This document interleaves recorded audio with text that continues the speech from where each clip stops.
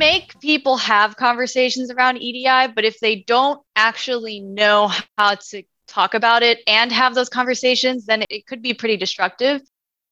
My name is Alana Ogata, and I'm a new assistant professor in the Department of Chemical and Physical Sciences and the Department of Chemistry here at University of Toronto. So part of what I want my group to learn about and get comfortable with is having the conversations with other people. All of my students will be a leader in some capacity. And if you're going to be a leader, you have to know how to educate yourself and then talk with others about these topics. Research Reinvigorated. Hello and welcome to View to the U, an eye on UTM research. I'm Carla DeMarco at U of T Mississauga. View to the U is a monthly podcast that features UTM researchers from a range of disciplines who will illuminate some of the inner workings of the science labs and enlighten the social sciences and humanities hubs at UTM. On this episode of View to the U, my guest is Professor Alana Ogata from UTM's Department of Chemical and Physical Sciences. For this season, called Without Further Ado, I will introduce you to some of the new people from UTM's vibrant and ever-growing research community. Over the course of today's interview, Alana talks about her bioanalytical chemistry research that measures proteins, which are at the root of all biological functions and processes, and has relevance for disease diagnostics and treatment. Alana is also particularly interested in investigating biomarkers in relation to women's health. But also, as the opening quote illustrates, Alana is committed to mentorship and animating equity, diversity, and inclusion in academia by discussing and fostering these considerations with her students and trainees. Alana Ogata is an assistant professor of analytical chemistry in the Department of Chemical and Physical Sciences at U of T Mississauga, and also has a graduate appointment in the Department of Chemistry at the University of Toronto. Alana completed her bachelor's degree in chemistry at William & Mary before going on to earn her PhD in chemistry at the University of California, Irvine. She also has held postdoctoral research fellowships at Harvard Medical School and in Brigham and Women's Hospital in the U.S. Alana joined the faculty at UTM in July 2021. My group is really interested in measuring proteins and especially their relevance to diseases. And so proteins are really interesting because they're at the center of almost every important process in the human body. But it's really important to quantify them or measure their exact number, whether it's in cells or in our blood or in other fluids, to understand their role. So I'm a bioanalytical lab, and we are aiming to develop new technologies that can quantify proteins, and we're using bio-inspired nanomaterials, which is just a fancy word for really, really small materials that can mimic natural things. And our goal is to use these technologies to solve key challenges in disease diagnostics. And I'm especially passionate about revolutionizing women's healthcare and working towards personalized medicine in that area. That's awesome.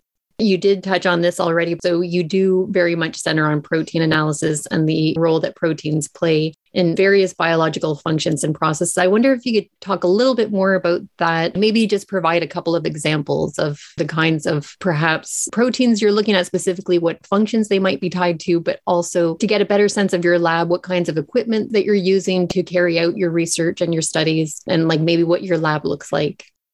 Sure.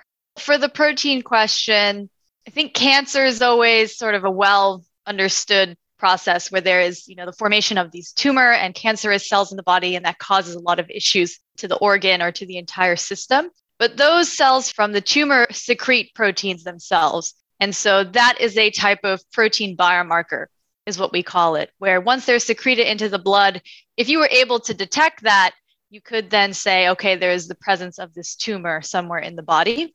And so there's a lot of proteins like that come into the system because of some disease status. And if you can find them, you can diagnose the disease. Partly that's what we're interested in. So there's a lot of gynecological diseases that I would like to identify these protein markers for in the blood. And then my second interest is enzymes. So they're another type of protein that drive reactions. So they catalyze or help reactions go. in the body. And so if they're dysregulated, so the enzyme is working too much or too little, that can also lead to diseases. So it would be helpful to then measure essentially the activity of that enzyme and see if it is in fact behaving the way it's supposed to. And again, using it as a marker for disease or something that's going wrong inside the body. But can I just ask though, too, in the case of the enzymes, so again, like those could be tied to any sort of either the process or like if you're measuring enzymes, as you mentioned, looking for markers that I know you stated cancer, but could it also be then tied to the way your body metabolizes things or? Mm-hmm. Yeah, to give an example completely separate from cancer, there's an enzyme in our bodies that help form bone. And so that enzyme turns over a substrate, turns it into a product, and that product is what helps our bones form. So when that enzyme is not behaving correctly, then you have a bone disease. And it's a very rare disease, but then you end up having these inefficient bone structures that cause a lot of problems. So I think that's an example too, where it's completely different from cancer. But again, the disease comes about because the enzyme is not catalyzing the reaction as it should be. Okay, thank you. And so, yeah, getting back to your lab, I know you're still getting your lab set up because you are very new to campus, but what kinds of equipment do you have in your lab and how do you carry out your research? Well, right now in the lab, I think our biggest piece of equipment is a fluorescence microscope. So some of the assays that we are going to be developing to measure proteins are based on fluorescence experiments. And so we have that microscope. We do some electrochemistry to measure proteins, and that requires something called a potentiostat, but it's actually quite simple and cute. It's only about as big as a laptop. They've learned to make these things very small and very efficient, but you can do a lot of measurements with that. And then everything else, we're a very simple lab. We do a lot of our chemistry in water, which means we don't need very bulky glove boxes or fume hoods and things like that. But the last piece of equipment that we're using, and this is a shared facility at University of Toronto, is something called the cryotransmission electron microscope. So that is a very fancy microscope that we are using to look at our different nanomaterials. I have one student getting trained on that right now. Okay. And you said that was one of the shared facilities, but it's not at UTM, it's at U of T? Yes. So it's located downtown. Okay. It's just, I know that we've got core facilities that includes microscopy, but I wasn't sure if that's part of what you are using for your work. Yes, we are using, there is the core facilities here at UTM, and they have a scanning electron microscope and an X-ray diffraction instrument, and we are using those as well from day to day. So a lot of my lab uses core facility instrumentation. We have a few in-house. And you did touch on the implications for improvements to healthcare. But if you wanted to expand on that a little bit, I am very curious because you mentioned about women's health. And so if you could maybe talk a little bit about your goals related to healthcare. In general, I have more of a short-term goal and then a very pie in the sky goal. In diagnostics, especially for cancer in general, it is better to be able to detect and diagnose the disease as early as possible. And again, this is sort of the easiest to understand is if you can stop the tumor before it's grown too big and started being invasive into other parts of the body, then it's much easier to treat. And detecting these proteins in blood, and I might start saying liquid biopsy throughout the podcast now. So that's also known as a liquid biopsy. Instead of going in and actually taking a biopsy, you take a blood sample and you try and find some sort of biomarker in there. That is a very promising tool for these early diagnoses. And then, of course, because it's non-invasive, it's much easier to do more frequently, which is also a good strategy for catching things earlier. So there's a lot of different avenues we can go into for different disease areas. But in terms of the women's healthcare, so of course, I'm also very interested in being able to develop early diagnostics for certain gynecological diseases. Endometriosis is one I'm interested in the short term. It's kind of the classic case of a disease that is very limiting to women. If they have it, lots of pain, could cause infertility, but it's very hard to diagnose. One, because the symptoms look like menstrual pain and are often misdiagnosed that way. And if you want to confirm diagnosis, you have to do it surgically and be opened up and see if there's actually physical evidence of endometriosis. And so just a classic disease that does not get diagnosed early, if at all. And so I want to try and look at some different blood-based protein biomarkers and see if we can come up with a diagnostic in that area. But beyond that, and now this is probably 10, 20, 30-year goal, I think another really huge problem in women's healthcare is we just don't have the data or the knowledge on what's going on in our reproductive system. Even if we had the tool to then measure a protein that was related to our gynecological health, it might not mean anything because each person is different and the protein's levels fluctuate so much. So you have one data point, but you don't actually know if it's high or low because it's different for each person and it changes over time. So I want to be able to develop these sensors too that can collect temporal data, so data over time, so that maybe as early as young adolescent women, you can start collecting data.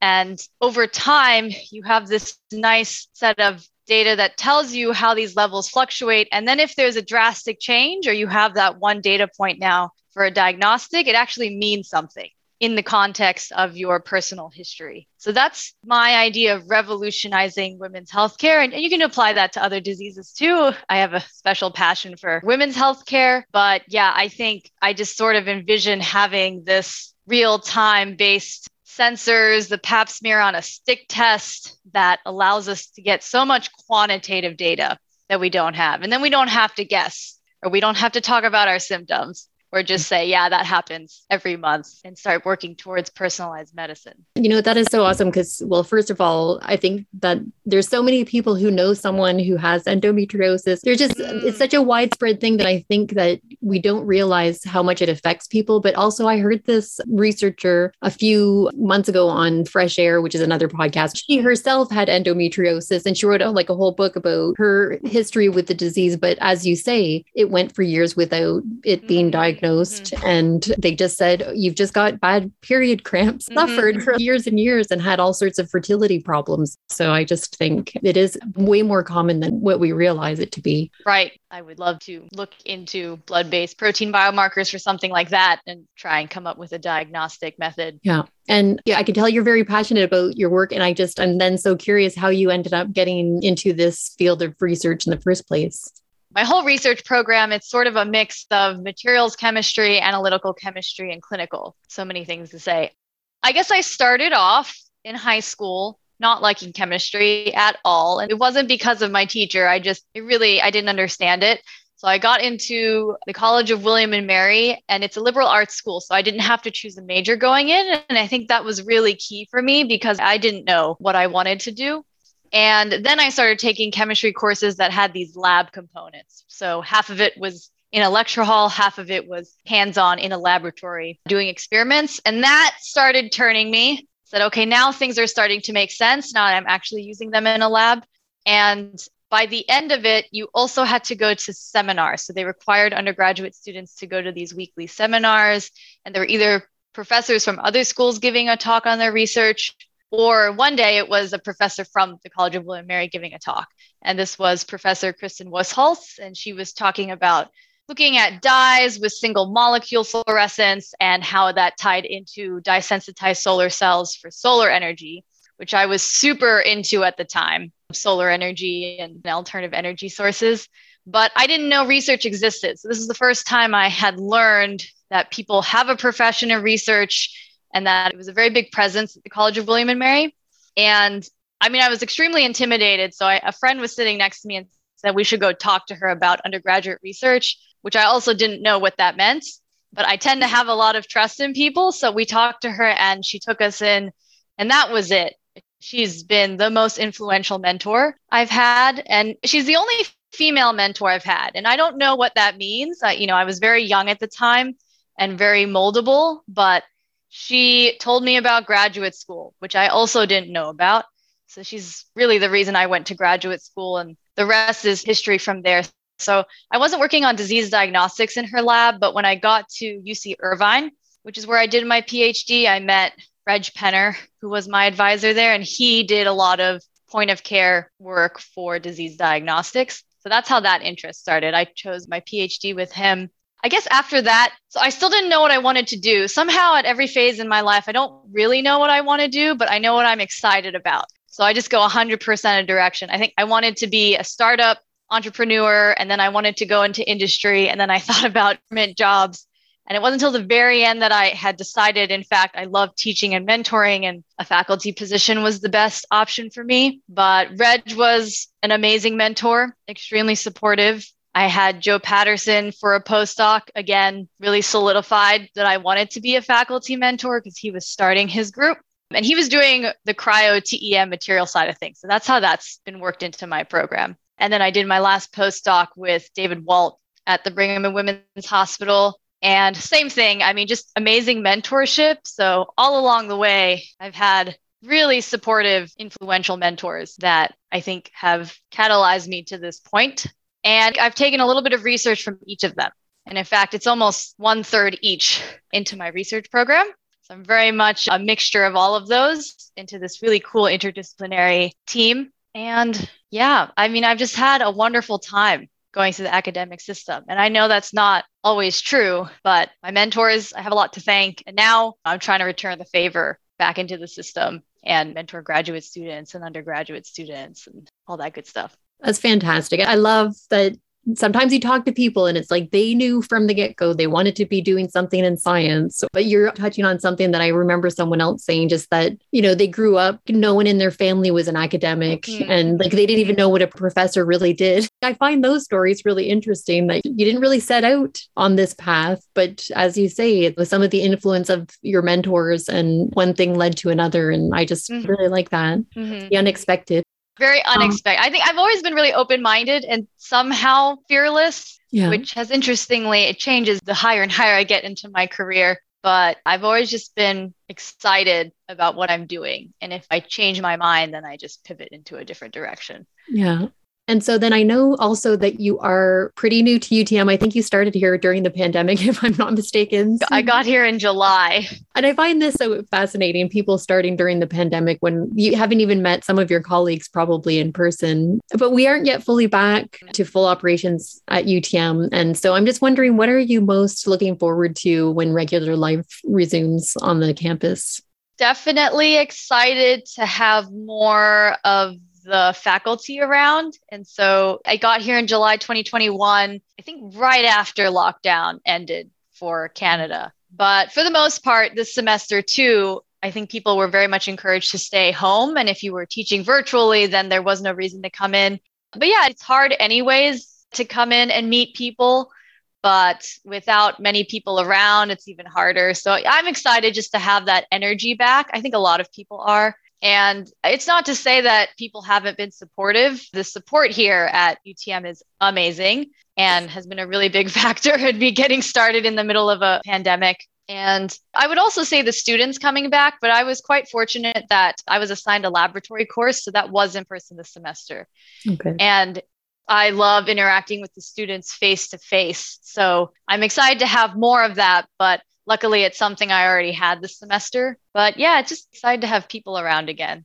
Yeah, for sure. I think, a lot of us are feeling that way. And this is totally diverging from the script, but I saw one of your Twitter posts that you just, I think, did recently. I thought it was so fantastic because you mentioned about working with the students, but I know you're very much focused on also the equity, diversity, and inclusion piece. And I really liked that you said that your students, they actually have to bring an EDI or equity, diversity, and inclusion related article to your sort of working group or class once a week so that you can discuss it, if I'm not mistaken. But I thought this was so fantastic. It's presents this learning experience for the student, but then you share it with the class and you get to talk about it. And then you're aware of some of these other articles and topics. Oh, that's great. I think I posted that a couple of days ago, but it's right. So we have what I've incorporated into our weekly group meetings is at least once a semester, a student has to dedicate their group meeting to the equivalent of a journal club for any other scientific article, but right, it's EDI related. And we did a test run this semester. This was the first time.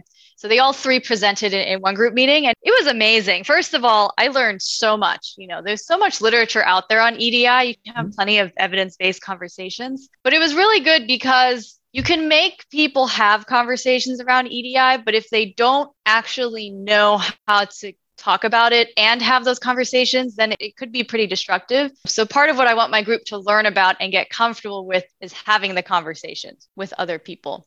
Yeah. But they did a great job. They had really interesting articles to present about. we could have talked for a long time after the group meeting. So I'm really excited for future EDI focused meetings. But I'm trying to take a very proactive approach because I've done throughout my career, I guess I would say the more passive optional approach. It's encouraged that you present an article on EDI. And I think for many reasons, it really doesn't end up happening. Yeah. So I'm just, nope, this is a requirement. I think all of my students will be a leader in some capacity. And if you're going to be a leader, you have to know how to educate yourself and then talk with others about these topics. Yeah. We'll see how it goes. It's all very much a trial run this year. Yeah, but it sounds like it's off to a good start. And also, I think it's so important even to just keep it moving because as we all know, even terminology changes and I don't know, different things come to light. And I think all of that is so important. Keep the conversation going with the different journal articles and everything. You're right. You can fall behind on terminology and up-to-date practices. Yeah, absolutely. For others who are just beginning their own paths at UTM, and so that includes students, faculty, staff, etc. Do you have any strategies or words of advice when it comes to embarking on a new adventure? My advice would be to get to know the people around you. And because this is a strategy that I've done at every stage or new chapter, and it's a little bit harder now with COVID, although it might also be easier because you can just email someone and schedule a Zoom. But yeah, I really like to get to know either my colleagues or the staff or the person across the hall. I think those connections can open up a lot of opportunities that you didn't know about. And to me, that's the biggest asset you can have is just knowing what's out there and knowing what opportunities there are. So for students, I really encourage them to get to know their professor or get to know their TA. And then maybe even a bit beyond that, get to know a graduate student in a lab, which I know is very intimidating, but I've found that most people here are very nice. So a very professional email can make a good introduction. And then I'm trying to get to know all the faculty in the department. I'm trying to get to know faculty on the other campuses as well. So I've had a couple of coffee chats, I call them, with people and staff too. I've become quite friendly with the staff. Again, they're amazing. So I have a lot of respect for them. And it just works out great as you start to build that network. It never hurts you to get to know more people. Yeah. I agree. As you say, expanding your network is always a good thing. On the point of getting to know people, because this new season is meant to be an introduction to our new researchers, just wondering if there's something that you can tell us about yourself that you would like to share, maybe some little known fact about you, hobbies, interests, or, anything. Okay. My go-to is that since undergrad and then throughout my PhD and even my postdoc, my side interest or job was being a fitness instructor. And it's still something that I'm not doing right now, but I would like to pick up again. So fitness and instructing has always been a really big passion for me as well. That's great. Again, you're making me think of Scott Prosser because he used to teach spin classes at the gym. I just found that out today and I need to ask him about it because that's amazing. That's exactly what I would do. I think college students are really fun to teach fitness courses to. Yeah, Scott Prosser is my formal mentor. They pair you up, new faculty, with other faculty just to have some guidance. And I would love to teach fitness classes at the gym at UTM. That'd be really fun. Oh, that would be great. I'm a regular gym goer, so I would go to one of your classes. Yeah, I focus more on the dance cardio and the Pilates. That's great.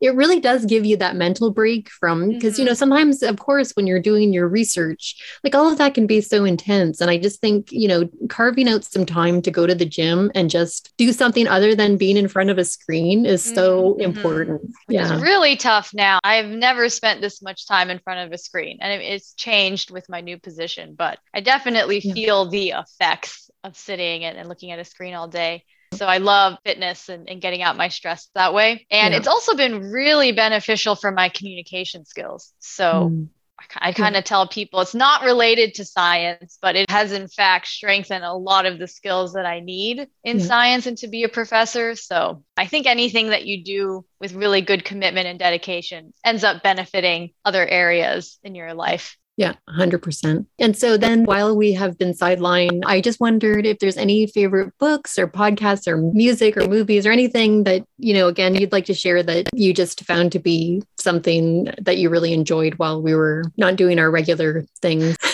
Yeah, I didn't take up baking or anything like that. Unfortunately, I think during this time, I have ended up working a lot more. That's what I filled my time with, which was not sustainable way back in the pandemic. And I learned that the hard way. So what I'm trying to do is get back into reading books. So I am halfway through a book called Dare to Lead by Brené Brown. And she's wonderful. I forget what she has her PhD in, but she does a lot of work around trust and empathy and leadership, which at first when I heard that, I was like, I don't understand. What do you mean doing research on that? But that's been a really good book for understanding how to be a good leader, some case studies and things like that.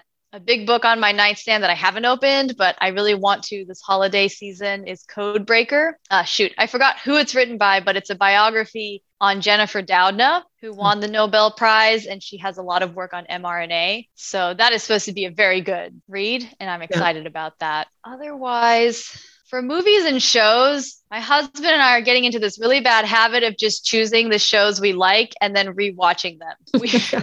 We got through all of Modern Family, and now we're getting through How I Met Your Mother. I think for the most part, it's one of those things your brain can really shut off during them. So it's a bit of our guilty pleasure. Yeah. Well, and like you say, I mean, you're mentioning some shows that are a little bit lighter. Like there was one time, and it was like right in the thick of the pandemic, and I was watching The Handmaid's Tale. And I thought, why am I watching this? This is so depressing and so dark. And it's like we're living through a pandemic. Yeah. Yeah, I don't go for any of those shows. The other part is I try to listen to podcasts. I get updates. I'm from the US originally, so I'm trying to stay on the US news, and that's never really lighthearted either. So I feel like in terms of my emotional cap, yeah, TV shows are where I have to cut it. It's got to be completely fun and nonsensical. Yeah. Thank you so much, Ilana. I really appreciate your time, and it's so nice just to get a chance to chat with you. Same. This was really great. I would like to thank everyone for listening to today's show. I would especially like to thank my guest, Professor Ilana Ogata from the Department of Chemical and Physical Sciences at UTM, for being so generous with her time and for telling me about her research at UTM and in the chemistry department at U of T. I look forward to one day taking one of her exercise classes at the Recreation, Athletics, and Wellness Center at UTM. If you are a new researcher at UTM, please get in touch with me. I would love to meet as many people from our campus's research community as possible. This year marks the 5-year anniversary for View to the U. With roughly 50 tracks, over 21,000 downloads, and everyone's support, it feels very celebratory. I am eternally grateful to the researchers who participated and those who have supported me. You know who you are along the way. A heartfelt thank you to everyone. I would like to take a moment to thank all the researchers and my UTM peeps out there for their support that was extended to me over the past year. They include Ryan Ceruto, Nikki Robichaux, Devin Kruger, Brian Stewart, Rong Wu, Veron Fernandez, Steve Short, Andrea Olive, Tenley Conway, Sonia Kang, Su Min To, Rhonda McEwen, Alex Gillespie, Doug Vanderland, and Yu Hong He. Thank you so much. Also, if you can take the time to rate the podcast in iTunes, it helps others find the show and hear more from our great UTM researchers. Lastly, and as always, thank you to Timmy Terrific for his tracks, tunes, support, and everything. Thank you.